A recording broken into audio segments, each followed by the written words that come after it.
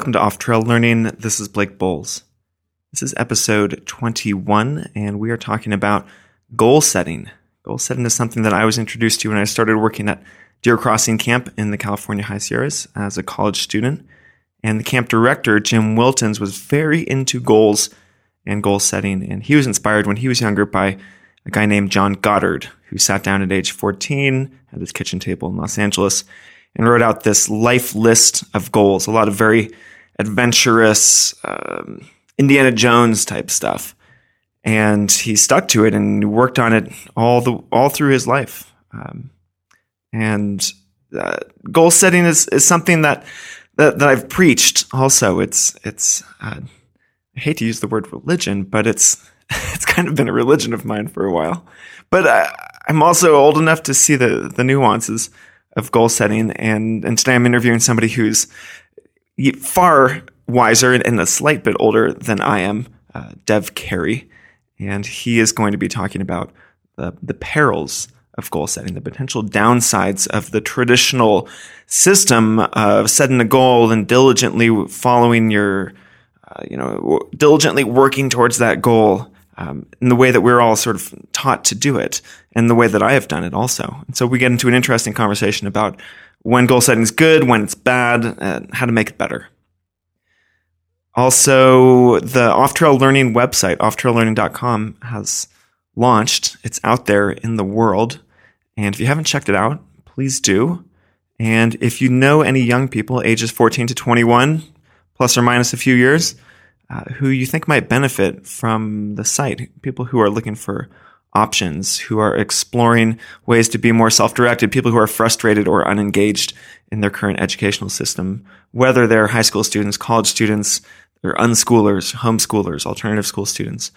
It's supposed to be a master resource website for everyone in that teenage through early young adult time period. And I'm trying to make it better too. So if you see anything that belongs on there, now is the time to send me an email, or you can hit the button that says suggest a resource.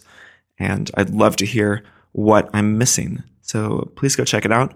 One other announcement is one other project that I just launched, which is maybe of more interest to people in their 20s and 30s, is called How to Live Nowhere. And it's about the nomadic lifestyle for those who are not interested in living in any one place year-round. This is how I've been living for the past 10 years, pretty much ever since finishing college, with a few slight exceptions. And it's out there in the world now, too, launched at the same time as Off Trail Learning. You can visit that online book at howtolivenowhere.com. I'm off to Not Back to School camp this weekend to go work with a bunch of unschooled teenagers in Southern Oregon. Talk to you again soon. Here's Dev. My guest today is Dev Carey, a longtime friend, and I'm going to go right down the list here, Dev.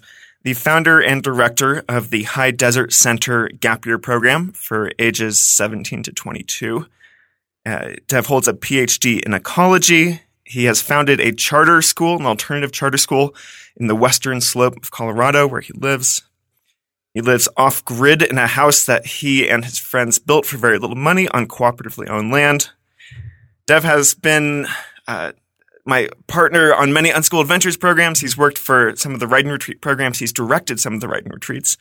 And we co-directed a program called the Adventure Semester in fall 2015.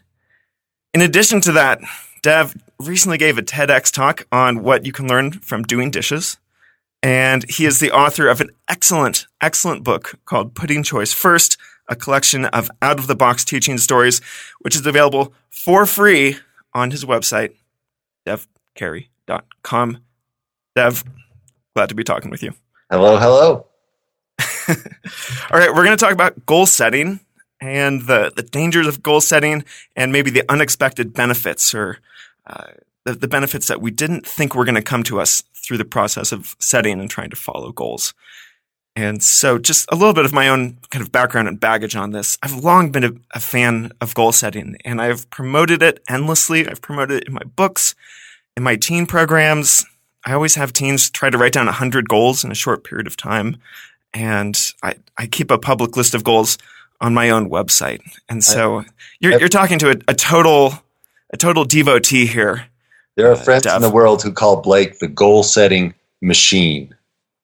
Are you being facetious? No. Is that true? Yes. All right, taken. But you have a different approach to goals, or you have a different experience with goals, and something that's not quite as straightforward and hunky-dory as mine. Where did this experience come from, or when did you start changing your mind, thinking differently about goals? Well, I got into working with kids outside of traditional education, and in traditional education, there's goals for the kids, but they're rarely the kids' goals, or the teacher's goals, or the state's goals, or something. And so you get into working with independent, self-motivated learners, and naturally, the place to begin is, so what do you want to learn? What do you want to do? And you start talking about goals. And that's where I started. And I had hundreds, thousands, probably, conversations like that with kids or their parents. And I started to notice patterns. I started to notice what would happen when people set goals. And it rarely was, there'd be this moment of, oh, I could do this. And they would look excited about it. But then you watch what happens. And it's like watching people with their New Year's resolutions. People are excited about it. But how many people 5 months later are still being motivated by their New Year's resolutions? Not many. And often people feel a little bad about it. Sometimes they feel guilty about it. Sometimes they feel like a failure. Sometimes they just hope nobody notices. And these kind of things come up. And sometimes they're real obstacles. They're tough on kids. They're tough on relationships. They start avoiding me as the teacher because they know they haven't succeeded at their goal, and they're embarrassed to tell me, so they don't call me back. And so I started just noticing these things, and I started putting more and more attention on goals. And that was, starting 20 years ago, and I've been doing it ever since. So are you just saying that people are bad at goal setting, or bad at follow through? And that's some sort of human nature. We like to set goals, but then we realize what we've done and we feel kind of ashamed about it, and we're not good at making them happen. That's part of it. The other thing, though, there's a couple other things. One is the word goal is pretty broad. It's hard to really, you can say my goal is someday to own a business and be rich, but it doesn't change what you're going to do tomorrow. That's more of like a general intent. And then you can have your specific, what am I going to do tomorrow goals? And so it's hard to talk about that whole spectrum. But as I generalize and talk about that, it's the second thing is people tend to make goals out of their current, generally people make goals because they want to change their life. There's something in their life that they want more of or less of. And so they make a goal to change it. But it's coming from their existing self, which only knows how to keep doing what they've been doing. And so far they haven't succeeded at that goal. You're saying that people don't really know what they don't know, or they don't really know what they actually need. We're just groping in the dark. Yeah. You make, a goal to be exciting leads to some kind of change, some kind of, you're a different person after you've made your goal, or you have more access to more things than you did before. Something's changed, and we want that change, and yet we don't. From our current place, it's very hard to know how to envision that change, how to articulate it, how to line it up with your values, how to even imagine a goal that's different than who you are now. That's tough for most people. And then it's really tough because when you start changing, all these blocks, all these obstacles come up that prevent that change, that work to be an obstacle to that change. And so it becomes very easy to either change your goal or to give up on the goal or to make the goal, modify it so you don't really have to do the hard thing. It's just, and the more you do that, it becomes easy to do it. I think it becomes dangerous if you get flexible at changing your goal and not taking them seriously. Mm-hmm. It becomes easier and easier to do that. Yeah. And then the entire idea of a goal is essentially thrown out the window. If you can just change it in any moment, change your standards, change your assessment. Do you have any stories from your many years as an educator that kind of illustrate this process, like the difficulty of it? And especially, it sounds like there's so much idealism and enthusiasm at the beginning of this process that quickly degrades into kind of, wide eyes and thinking, oh, what have I gotten myself into? Yeah. So I worked individually with a number of kids creating learning plans. And I noticed that if we set long-term goals longer than a month or two or three, it was tough because things would go downhill. It was hard to keep momentum for that long. So I thought, okay, we need to have shorter and shorter iterations of this goal setting, and we need to have a lot of feedback and practice. So I had a group of kids, and we decided to create our entire curriculum around goal setting and get really good at setting goals and achieving them. And our idea was that every week we would get together and we would come up with the 3 most important things that we wanted to do in the next week. And we would help each other really get clear about what those 3 things were. And we'd write them down and we'd give each other speeches about why they were important and convince each other they're really the 3 most important things.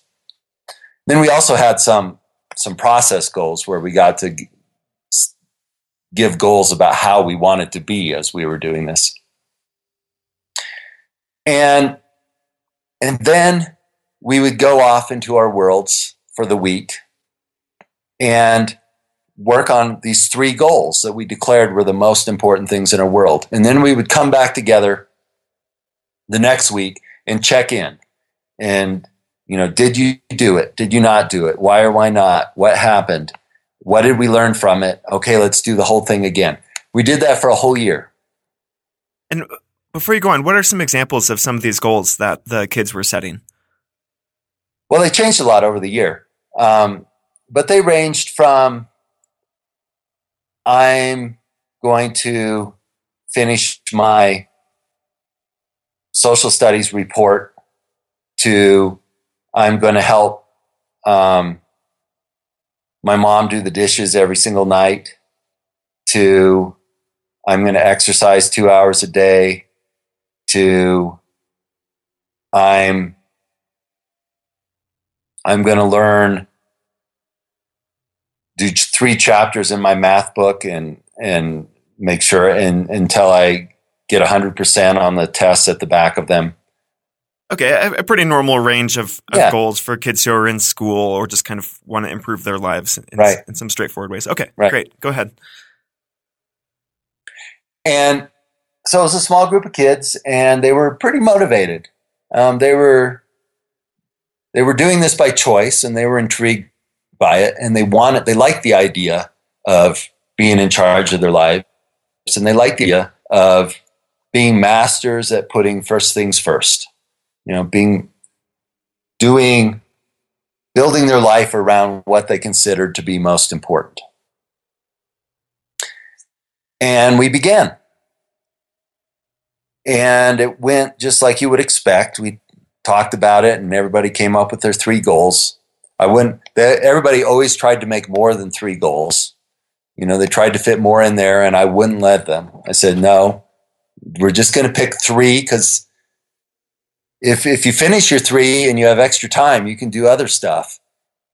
But we don't want to dilute our intentions. Just the three most important things. Let's make sure we do that. And so they set their goals. We came back together the next week. How'd it go? Oh, pretty good. So did you accomplish them? Yeah, pretty much. Yeah. Well, can you show us that it's done? Well, I still have to do this one other thing, and I'm going to bring it tomorrow. There are a lot of answers like that. A lot of, I did it, but I kind of didn't do it. And we talked about that and went through a couple of weeks of that. And then it became apparent that all of us, and I did this too. I just like them, I set 3 goals and did it and came back and reported about it. And it became apparent that all of us, including me, had a tendency to lie to ourselves and to each other about whether we'd really done these goals. We didn't want to look bad. And so, and we saw a failure at our goals. We sat there in front of each other and said, this is the most important thing, these 3 things. And then to come back the next week and say, sometimes people even forgot what they were. What was my goal again? What was the most important thing to me just 7 days ago? Sometimes, there was always, sometimes people would succeed, but often they didn't. Often there was, something that came up. Their grandma came to visit. Somebody got sick. Something went on. And it took us, we realized that we weren't going to learn anything if we just kept fudging the truth. We weren't going to get better at it. And so we talked about what really, we keep coming back to what really happened. It was that what you said your goal was. And probably took a month or 2 before everybody fessed up to our tendency to lie and admitted it and declared that they're willing to try to do it differently. So that was, we still kept doing it for months after that. It was just a habit. It's a habit that I think all of us learn in the world. We learn it talking to our parents and to teachers. You want to look good and you show it. But the problem is that you can't really work with that. It doesn't give you the feedback that you need. So that was step 1, was just learning to tell the truth.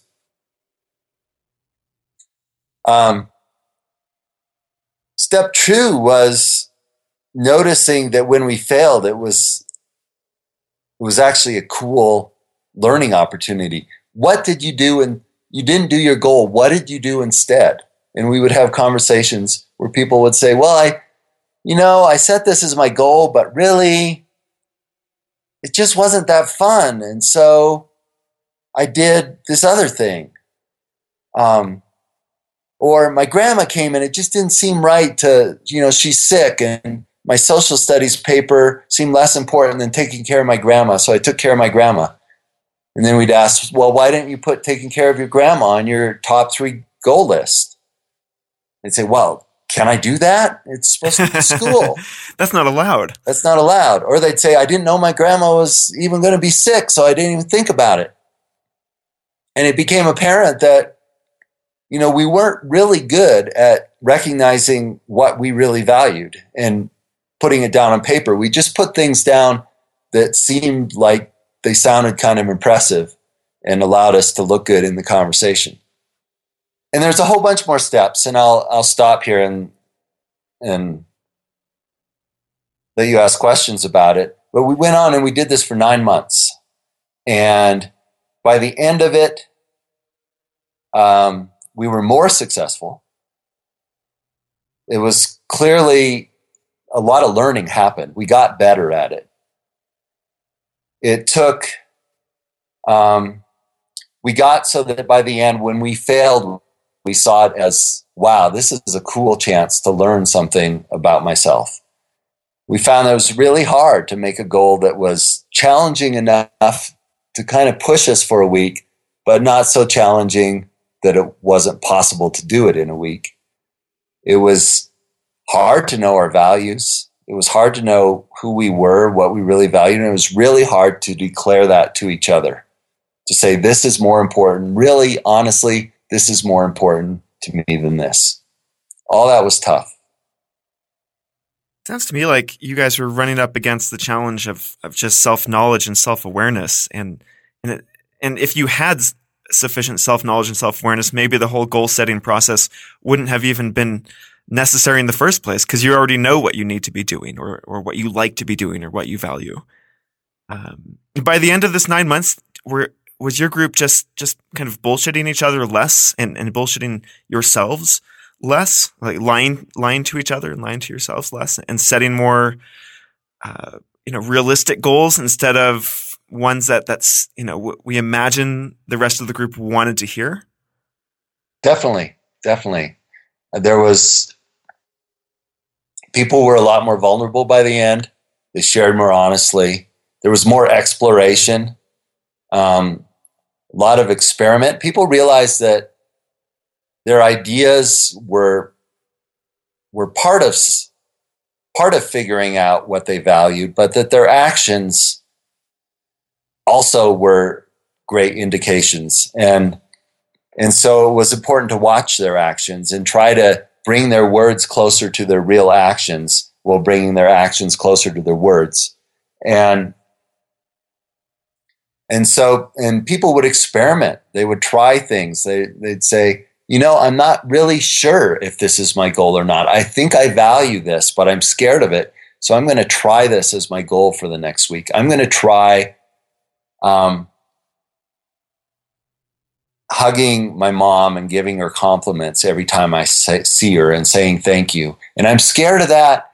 And I kind of think, maybe it's not, I don't really know why I'm doing it, but I think it's really important to me, and I'm just afraid I'm going to try it and see how it feels. And then they come back and report. And so there was less, yes, here's my top 3 list, and more dialogue and exploration with each other as we tried to figure out what mattered to us. How much of this experiment do you think was an artifact of the fact that these kids were in a school environment and you were their leader or teacher in some capacity? Do you think that contributed to the kind of goals that they were putting out there? And if it was a less formal situation, then maybe they would have acted differently? I think it contributed a small bit, but not a lot. I think that yes, I was in the teacher role, but I wasn't giving them any grades for this. I'd been their friend for a long time. Most of these kids I'd been working with for years. We'd been friends outside of school. And so we had a strong relationship, and they trusted me. I also know, that sounds pretty ideal. Yeah. And so in some ways we had a lot more going for us than a lot of people would in a school setting. It was also a smaller group, so there was a lot of time to give people individual attention. I also saw these kids partway through the week often, and we would have time to do check-ins about it, so they got some support. And I've noticed when I sit around with my friends or I meet people off the street and I have a conversation that's, what are your goals? Or when people ask me what my goals are, we tend to do it the same way. That there's a tendency to choose goals that sound impressive. There's a tendency to try to be the person we want to be rather than the person we really are when we state our goals. Isn't that the whole idealistic notion of a goal, though? To not just settle for who we are, who we perceive ourselves to be, but to borrow a trite phrase, to shoot for the moon, and you'll end up in the stars. To have this desire to transcend who we are and what we know and do something bigger. Isn't there something positive about that? Absolutely. I think if you're willing to do the work, if you're willing to, because like you said, if you set a goal that's going to happen anyway without even making it a goal, tomorrow I'm going to get up and eat breakfast. That's my goal. There's no point in doing it because I am going to get up and eat breakfast. I do it every day. But if I set a goal that says, I want to become fluent in Spanish, which is a goal I've probably had for 30 years. Qué lástima, Dev. Qué lástima. And am I fluent in Spanish? No. I mean, my Spanish is adequate, but I've had this idea that it'd be really cool to be fluent in a language because I see other people that are fluent in the second language and I think they're cool and I want to be like them. Does my goal of becoming fluent in Spanish actually lead me to study Spanish the next day? No, it doesn't. Does it lead me to feel bad about myself for not studying Spanish? Yes, it does. Does it lead me to say, yeah, I have this goal of getting good in Spanish, but, whatever, I'll do it tomorrow. Yeah, I get a lot better at that. And so I think if I were more careful about my language and say, I think it's really cool when people are fluent in other languages. And if it ever comes really easy to me and I have a chance to get paid a lot of money to go live in Spain, and then I'd be really excited to also have the byproduct of getting fluent in Spanish. And to maybe take some classes while I'm there if they're convenient and match my schedule. Right. Don't cost too much. And I like the teacher and they have good cookies. Exactly. That's honest. But that doesn't sound dignified. That doesn't sound ambitious. It sounds lazy. It sounds kind of entitled. It doesn't have that magic that we associate with goals. Right.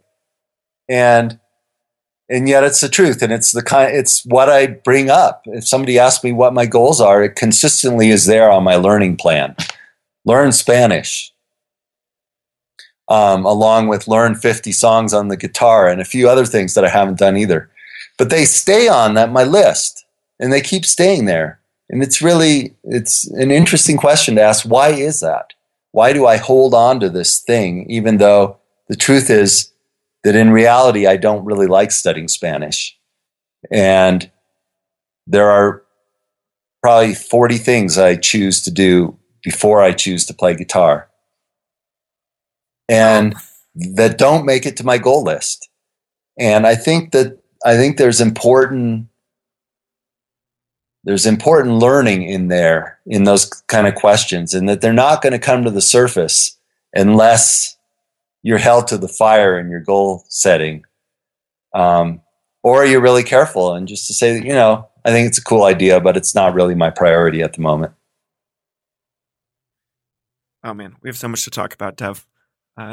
First of all, I feel like I've got a list of goals on my website. Some of them feel more relevant. Some of them feel a lot less relevant. They felt like when I posted them, they were definitely something I felt I needed to do soon, and then I relaxed about it.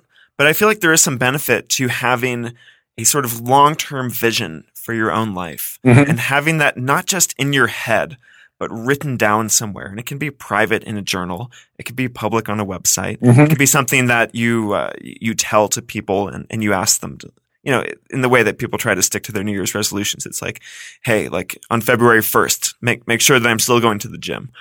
And so, yeah, that's where I come to the defense of goals is the fact that a long-term vision is something that is hard to achieve. But when you do kind of remind yourself consistently, if you have a goal list and you're like, man, I really do want to learn Spanish. And then it reminds you like, oh yeah, because there's that one person who I met who could just speak Spanish fluently, and we traveled to Guatemala together, got me into all these cool places that I would have never been able to go myself.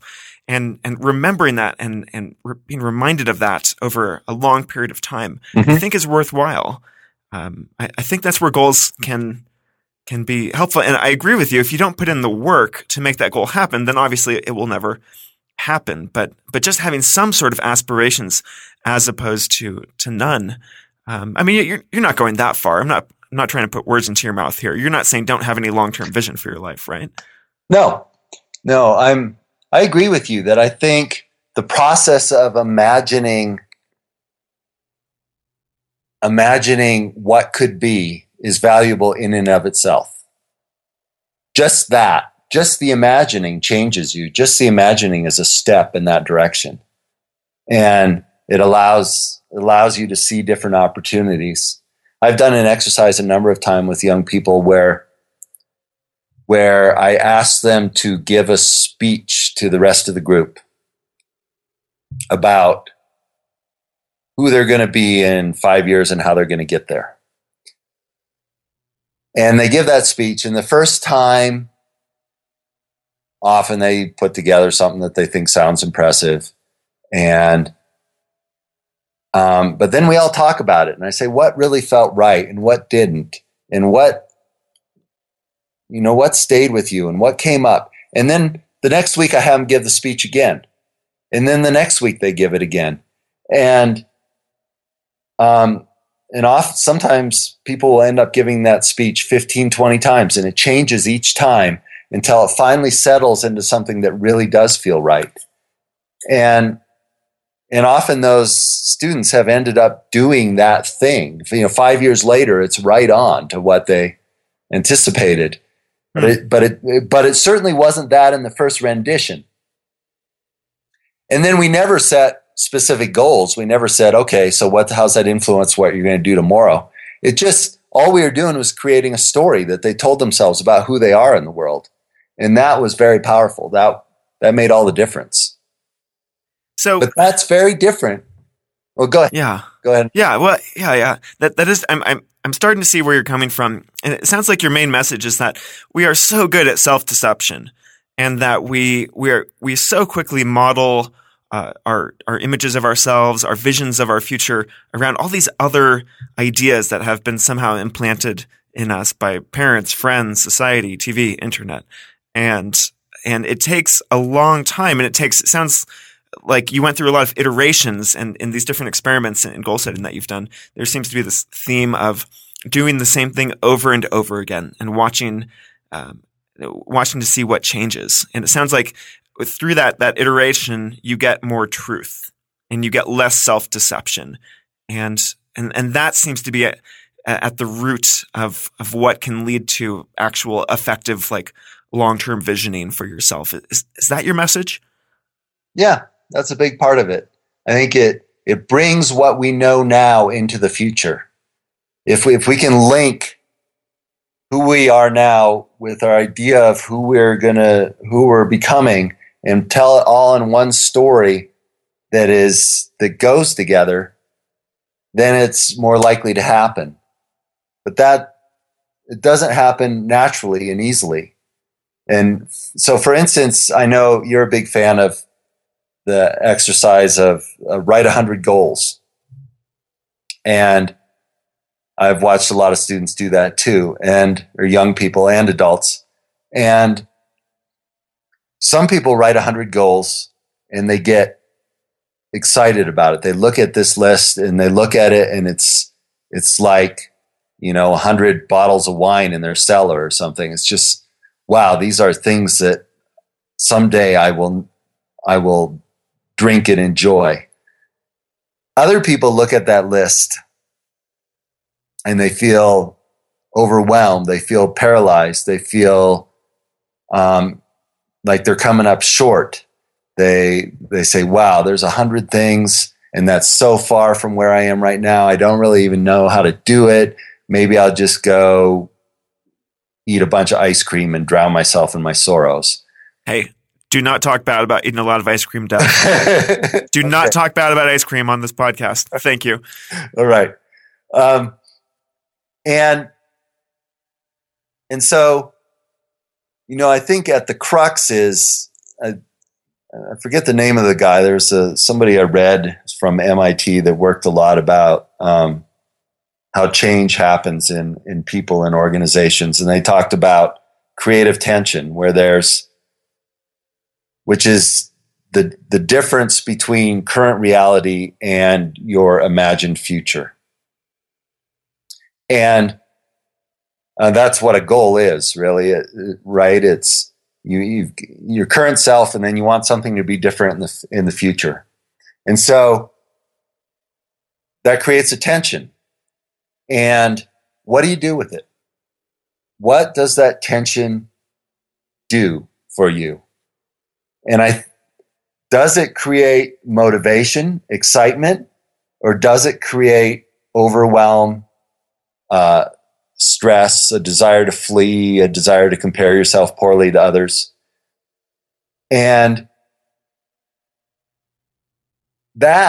what you do with it, what's going on in your mind in the face of that goal, I think is the really important learning that comes out of goal setting.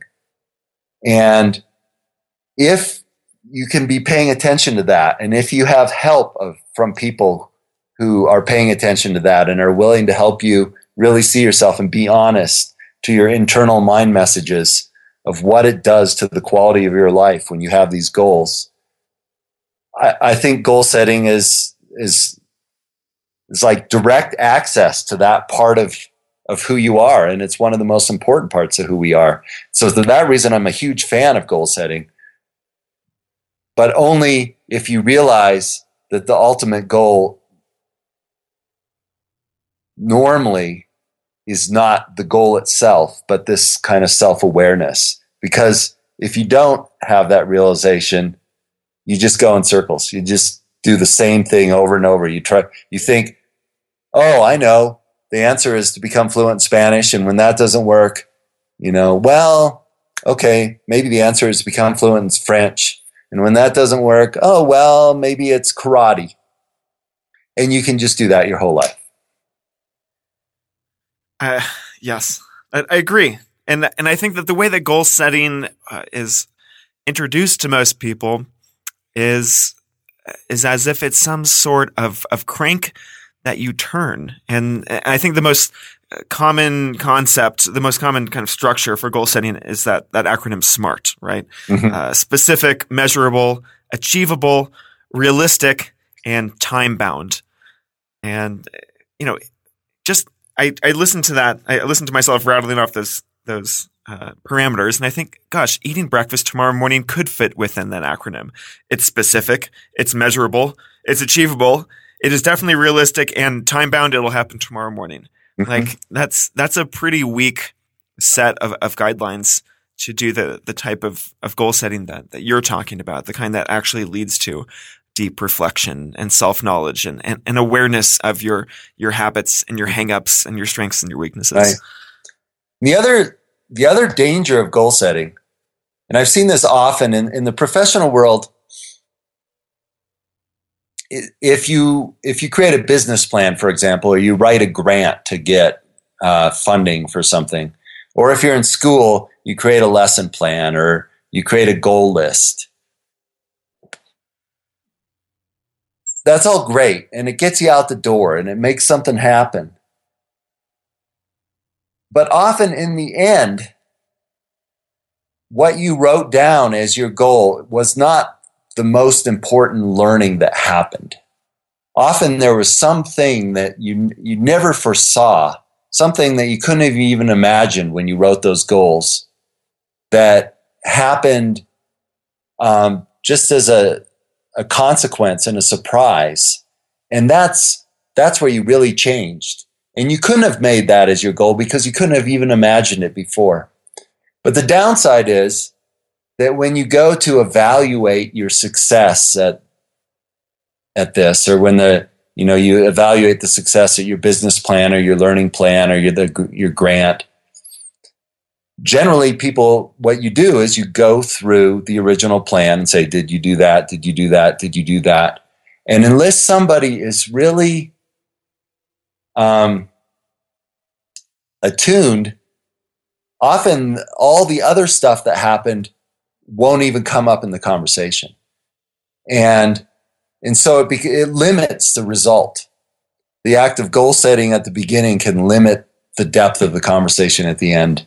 And I've seen that, you sit in enough IEP meetings where individualized education plans for special education folks, and you see the process of how it works. And that's more often than not, the goals that somebody wrote 2 years ago guide the conversation, and it never goes beyond that. And it's something that I've learned to be very cautious of. So what's the conversation that should be had? For example, you're discussing an individualized education plan with a student, and they wrote down their goals from 2 years ago, and it's 2 years later now. If you were the educator in this situation, instead of just using the metric of, well, did you do what you said you were going to do 2 years ago? Where would you take the conversation instead? I would ask the person themselves and the people around them to describe how are they different now than they were 2 years ago. How do they see the world differently? What has opened up? What has opened up that wasn't open before? And start the conversation with who they are right now. And then, only use those original goals as a way to then come back and deepen the conversation and point at you started out with this as your goal. Is it still your goal? Cool. It's not your goal anymore. That means some learning happened, something changed. Tell me about that change. And to frame it as an opportunity to discover something about yourself and to discover where you were successful, rather than, the common way is, I'm looking for evidence of how you might have failed. And, the job of the other people is to try to hide that from me. Yes. And I imagine if you are let's say somebody working in the school system who is trying to facilitate individual learning plans for a lot of different students, if you don't have a small number to work with, but you've got like 120 who are under your care, I imagine you kind of get forced into that situation just by lack of time. That you don't have the opportunity to go into these long conversations about, like, okay, you didn't do this goal, so let's talk about, are you happy with who you are and what you're doing right now? To reflect upon this, you probably have to just use the metric that's most readily available to you. Have you seen that? Yeah, so often it's true. Often you get to those meetings and the person facilitating the meeting often hasn't even seen, the student in question for a long time. And so they're trying to go through and make sure that all the boxes are checked and they're getting done what they need to get done. But it's not a environment where you really feel like, let's have an exploratory conversation. It's more of a place where you go and you try not to make any mistakes and you get checked off. And the people that are working with the kid every day, may or may not be having those kind of conversations, but they're rarely even leading the meeting. They're sitting in the back, just working as an advocate for the young person and not saying very much sometimes. And it's done a lot. There's a lot of versions of it, but it's certainly rarely that kind of conversation. And I see why that is. So the system has a lot of incentives for it to be the kind of conversation it is. So let's go back to that story that you started with, where you had the small group. It sounds like you had a really ideal situation where you knew the kids, they trusted you, you had a relationship outside of the classroom. It was a long-term thing. It was a small group thing. And even in that situation, there was a lot of difficulty with the goal setting process. I'm wondering, now that you are running your own gap year programs, like you get to do whatever you want. You don't have to check any boxes from any school system. How do you facilitate young people? You're working with roughly the gap year age range, so roughly 17 to 22, give or take. Mm-hmm. What do you do in your programs, if anything, that has to do with goal setting and follow through? An awful lot. On the month bigger scale, we start out as a group and doing things that I'm more or less leading, or the staff is more or less leading. But already by week 2, we're saying, okay, this first week, we gave you a menu and a meal plan. Week number 2, you get to take charge of meals, and you get to dream about cooking anything you'd want to cook. And here's a budget, and make it happen. And there's a real life consequence. If you mess up, if you don't do it, that's dinner for the day. And if you spend more money than was in the budget, there's less for the next person. If you burn the beans, we all eat burnt beans. And so they're getting a lot of feedback within a group setting right away. And then that keeps getting bumped up. By the end, by the middle of the gap year, people are designing a whole month of what they're going to do individually or in small groups. And we're surrounding them with support, trying to help that be successful, building upon the group learning experiences. And then we keep coming back together and processing that. So that happens again and again and again on a lot of different levels. By the end of the gap year, students are often running the whole program. They're deciding what we do, where we go, and they're making it happen. They're facilitating the meetings. They're doing the shopping. They're doing the finances. And all of those things have almost immediate feedback and accountability. That is a lot of responsibility to hand to that age group. It's true, and I think that age group loves it and is more than capable of being successful at those things. And really, it's practice, and this is an opportunity to practice an environment that feels new and challenging, but also where it's safe and you get guidance and you have constant, you're surrounded by a bunch of people that feel like family and love you, but who are also willing to let you know what's working and what's not working in an honest way. That people that are seeing you fresh and are different than the family you grew up in. And I would say by the end of the year, you see a huge noticeable growth in people's ability to articulate what really is valuable to them, and then to bring their life actions into alignment that way. And it's not like, by the end, people have figured it out. I'm still trying to figure it out.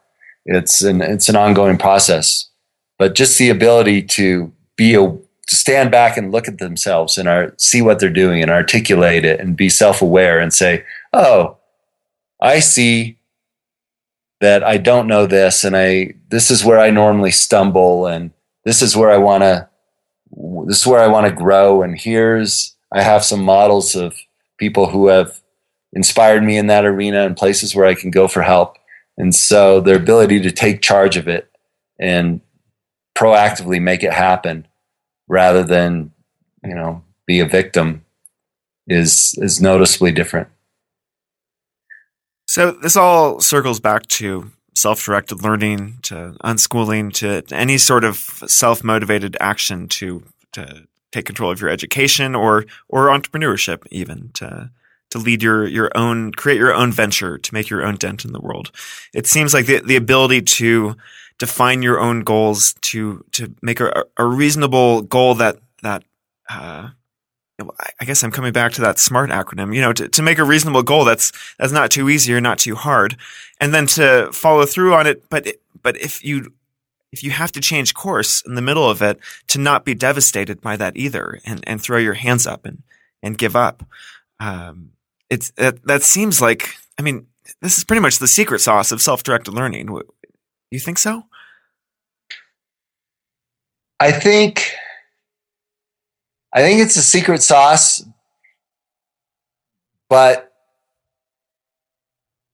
it doesn't work without some big chunks of meatballs or tofu or something. And what those big chunks are has to do with relationship and communication skills and the ability to stay in a conversation long enough to learn these things and to stay in to be willing to be in the kind of conversation and in relationship with people who are able and willing to give you real feedback, and to be willing to ask for it and take it and learn from it. Without those, so many of the programs that you and I lead, you see these kids, they just seem to be thriving for the month and everything looks wonderful. And then they go home, and often it's followed by depression.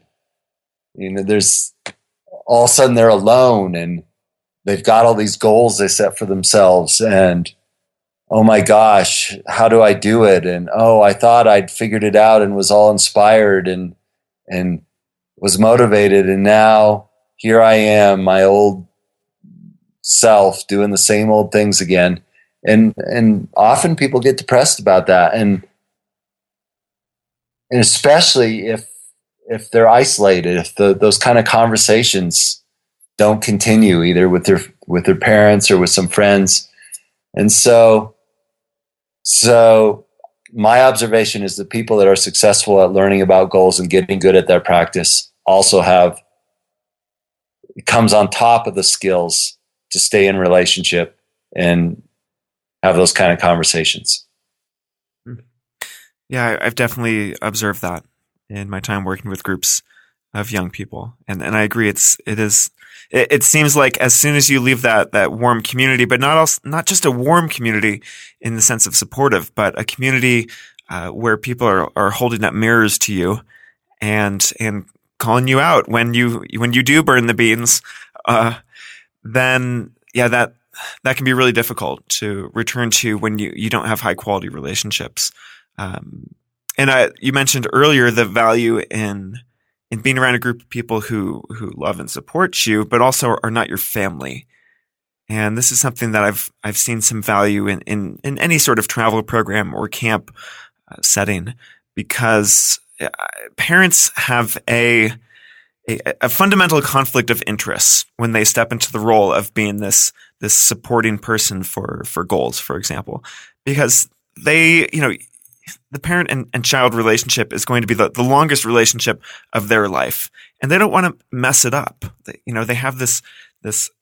You are the father of a newborn and also a teenage daughter, and so maybe you are more qualified to comment on this than me. But it seems like you need a non-parental person, an adult, a mentor, a peer community, to give the really biting, critical feedback that is sometimes necessary, maybe often necessary for the kind of self-knowledge and self-reflection that seems to be at the base of goal setting and goal follow-through to even take place. And if a parent gives that kind of really critical feedback, it can potentially damage the long-term relationship, or it just might not be well received in the first place, as I'm sure the parent of any teenager knows.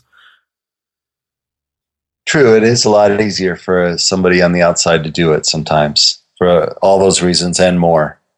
I think it's hard for kids to believe the positive feedback they get from parents as well. That, you're like, oh, they've got to say that. They're my mom. But it's not really true.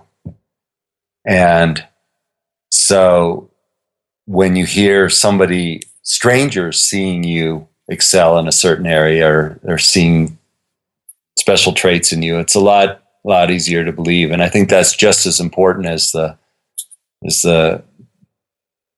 constructive pointing out the things that don't work kind of feedback. Mm-hmm. And the last thing is that the other thing that makes it really tough is that normally you learn those skills you learned how you are within the context of your family, which normally means that your parents have the same tendencies, which makes it a loaded issue to even talk about.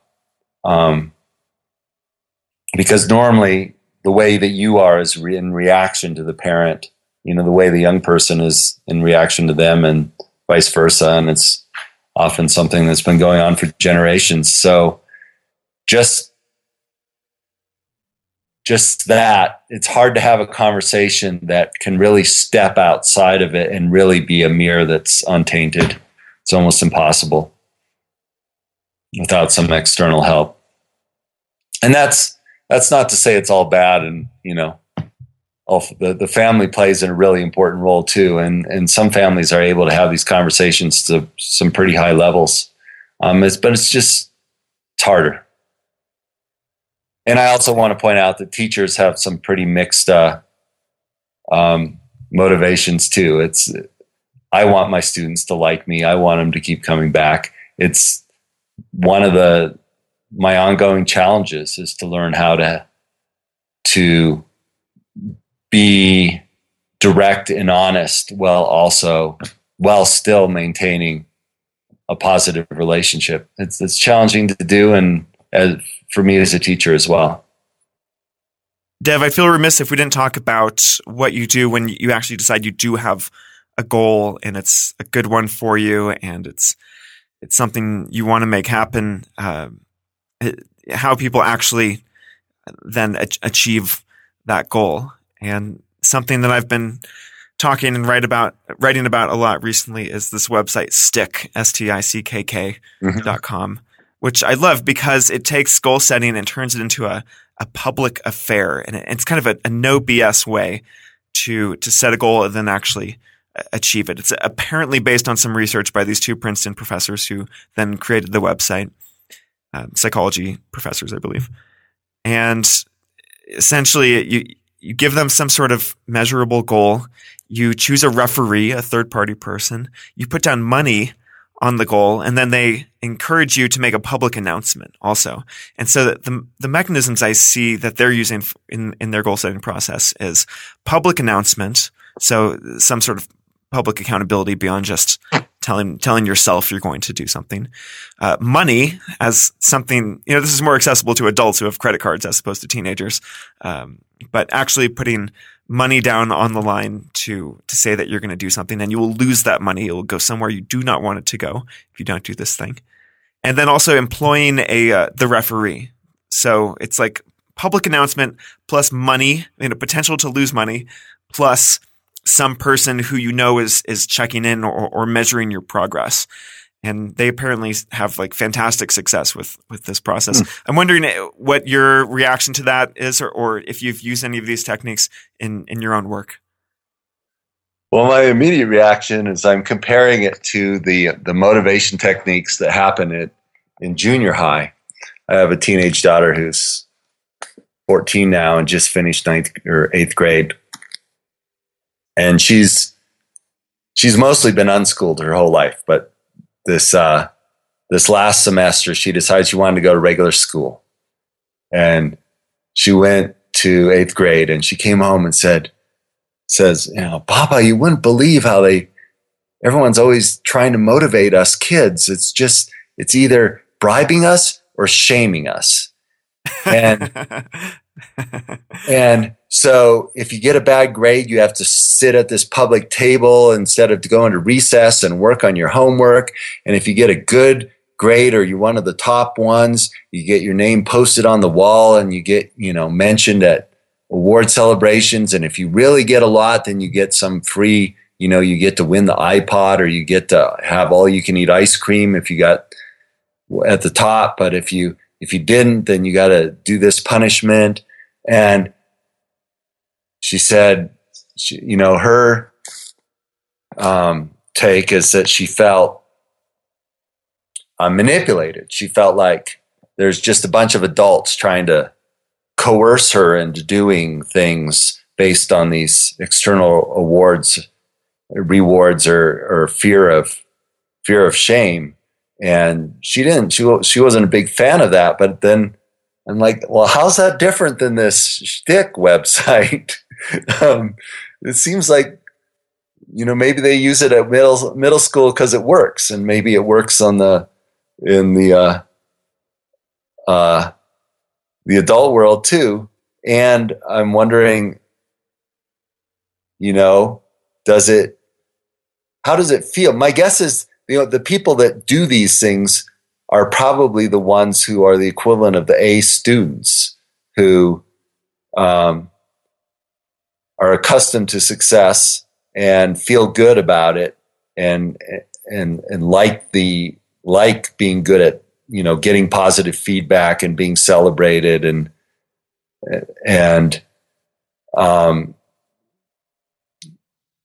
yeah. So that's what I'm thinking about. I don't know what. Yeah. No, I'll pick it up from here. And I definitely, I was an A student myself in school, and I do like the feeling of positive praise after accomplishing something. So those are both prescient observations. And I do think there's a difference, though. I agree that these are middle school tactics, and I also agree to a certain extent that they work, in the sense of like they somehow they fit with human nature, like the incentives system that we're just sort of born with. Like, we don't like shame, we do like ice cream. So I think they do work to a certain extent, but I think the big difference between what your daughter's experiencing in middle school and what I am doing and what I assume other people are doing with this stick website is that it is choice, and it's consent. And this is something that I am actively, like, I am looking at myself and my behaviors and saying, man, there's this thing I keep dreaming about. I keep thinking about it in the shower. I keep talking to people about it. But I'm not doing it. I am just kicking the can down the road. And so I need something bigger than just my own little voice in my head to make this happen. I've kind of seen and I felt the long history of kind of little jolts of inspiration, but then lack of action and not doing anything, and that doesn't feel good. Like, I'm trying to avoid these feelings of not doing something that I know I really want to do. And so I'm sort of like hiring my own boot camp sergeant here, right? It's like I am saying, yes, give me the extrinsic motivation. Give me the taskmaster. Give me the giant potential negative consequence. I want it.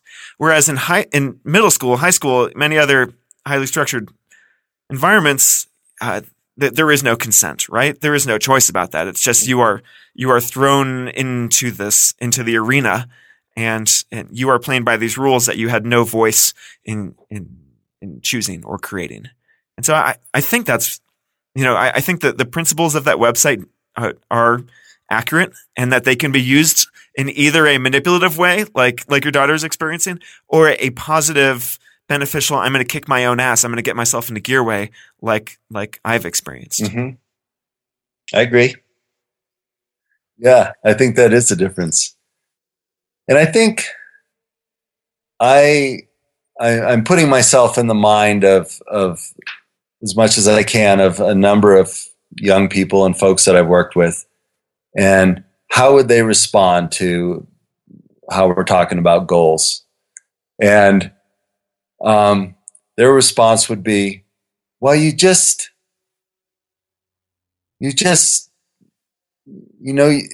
your goal is real and you just sit with it and it's right, then it just happens. You don't have to force it and stand on your head and do all these different things. If you really want it and you're sure that it's right, you'll just want to get up in the morning and do it. And so why do we need all this external stuff?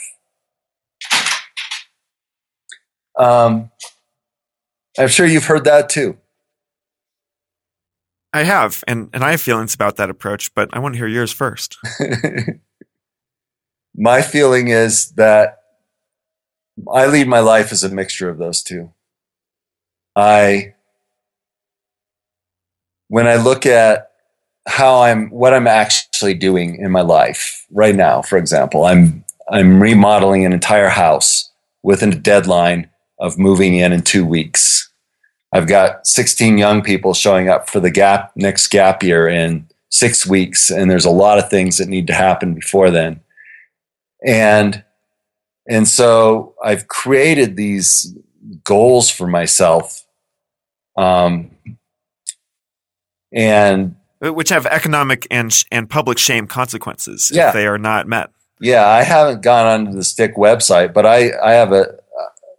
I jump off the cliff and trap myself and say I'm going to do it, and then tell people I'm going to do it and base my life around doing it. So I can't even consider not doing it. It would be too dramatic to say, I'm sorry, all you young people who signed up and sent me money. I'm not going to lead a program after all. We have renters moving into our house in 3 weeks, so we have to move out. And that's how I motivate myself, is I create those kind of situations where you just got to deal. You got to go.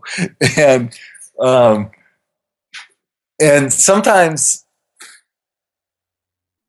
that works well for me. It really it leads to an exciting life. It's the same as, hey, let's go and get out of our van with only a backpack and a sleeping bag and 3 peanut butter sandwiches.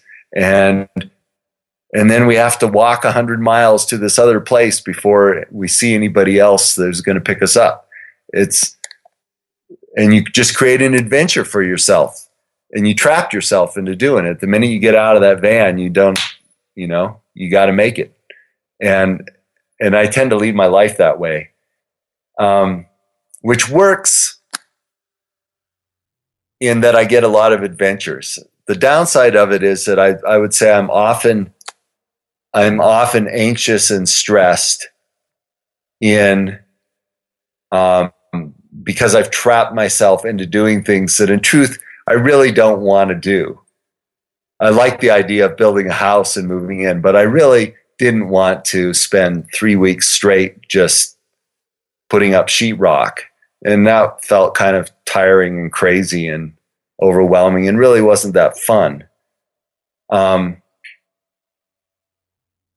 so what I've had to learn on top of that is to have other goals that are about, I don't know how to say it except in the cliche, accepting what is and going with it. And what I'm doing is putting up sheetrock, so don't fight it. Just smile and put up sheetrock, and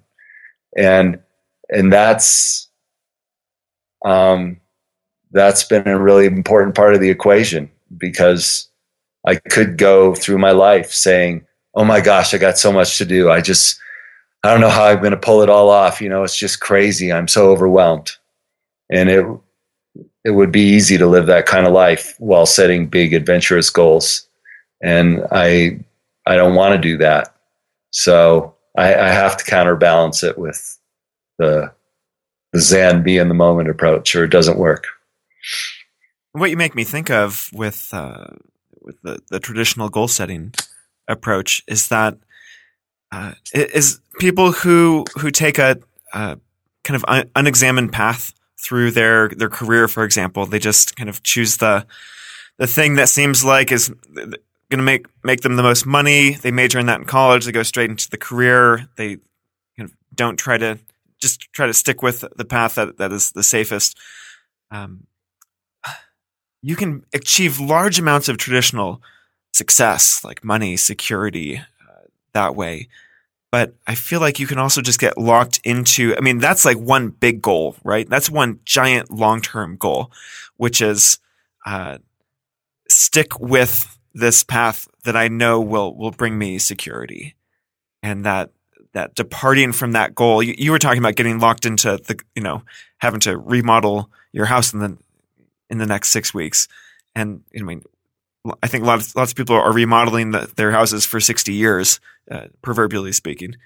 And so I can see how goal setting can become this trap. And it's not something, because when I think of goal setting, I think of something that's adventurous, and you're doing new stuff, and you're trying out different parts of your personality and exploiting your strengths, and it's this process of discovery. But I think that what you're helping me to realize is that goals can be shackles also. It can be just a way to kind of choose a direction and put the blinders on and follow it, and kind of ignore all the other signals that are coming at you. Like maybe I'm an electrical engineer because that is what everyone said is going to be good for me. I'm socially validated by it. I'm making a good amount of money, but I am miserable. I am so miserable as an engineer. I am just trying to get through to the end of every single day. But I'm ignoring that because this was my goal, and I have to stick with it, and it's giving me the longer term goal of security. Yeah. And I think when you bring up the word goal, an awful lot of young folks, probably most folks, but young folks especially, tend to be more honest about it, see it as an oppressive conversation. As, what are you going to trap me into right now? You're probably, because you're,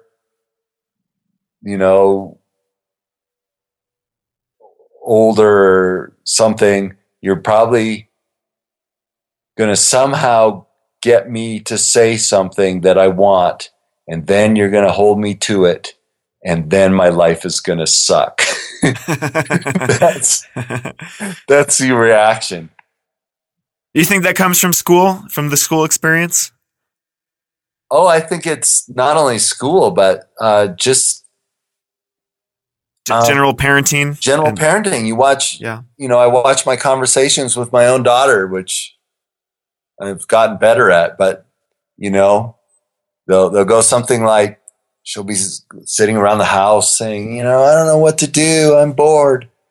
And I'll offer suggestions, and, they're rarely successful. And so, but after a while she'll say, I think I might like tennis. And then I'll be so excited that she's got some goal that she's excited about that I'll just jump on the bandwagon and be like, oh, you might like tennis? Well, I know a tennis teacher, and I could teach you this, and you could do this. And, you start doing all the Googling for them. Yeah. If you wanted to get really good at tennis, you could do this and this. And all of a sudden, my daughter's like, actually, please, Father, stop. I don't like tennis after all. In fact, I don't like anything. You're not going to get me to say I like anything, because I know what's going to happen. And, so it's a standard thing when we're making conversation with young people. You watch a grandparent with the kid, what are you going to do? What career are you doing? What are your goals? Where are you going to travel? And then, the kids learn these stock answers that impress everybody. Oh, I'm planning to go to Europe next year. Oh, really? Where are you going to go? Well, I'm going to go to, and if you have your stock answer that impresses everybody, you can get out of the conversation. But that's what you associate with goal setting, is talk about the future, plan it, manipulate, control the future. And it's not very much about accepting who we are right now and enjoying the present moment in the way that a lot of people talk about goals. Well, I like your description of the two different modes of goal setting. The committing to something in the future and sticking to it and using that as a motivating factor, but also the more, you said, Zen approach of just noticing noticing who you are, noticing what you're actually doing with your time instead of what you think you should be doing, and accepting that. Mm-hmm. Not doing that 100% of your time and just completely floating through the world aimlessly, but having a little bit more compassion for yourself than the general society that we live in kind of permits or allows. Celebrating what you're doing right now. All right. Well, last question for you, Dev. Okay. What is your biggest goal right now? I'm sorry, I just had to throw this in there. What is your biggest life goal right now? The biggest life goal right now is to, in this very pressing moment, it is to get up and pour myself a glass of lemonade and drink it. That is governing all my actions at the moment. Well, that sounds 100% honest, Dev. So I think that's a great place to end the conversation. Thanks for talking with me, Dev. Likewise. Thank you. If you enjoyed this ad-free podcast, there are many ways you can support it. You can leave a review on iTunes. You can share it on social media with your friends. You can create a funny meme that involves hopefully a cat or kittens related to off-trail learning and then make that go viral on the internet. You can email it to someone who might benefit from it, or you can support it directly at offtraillearning.com/support.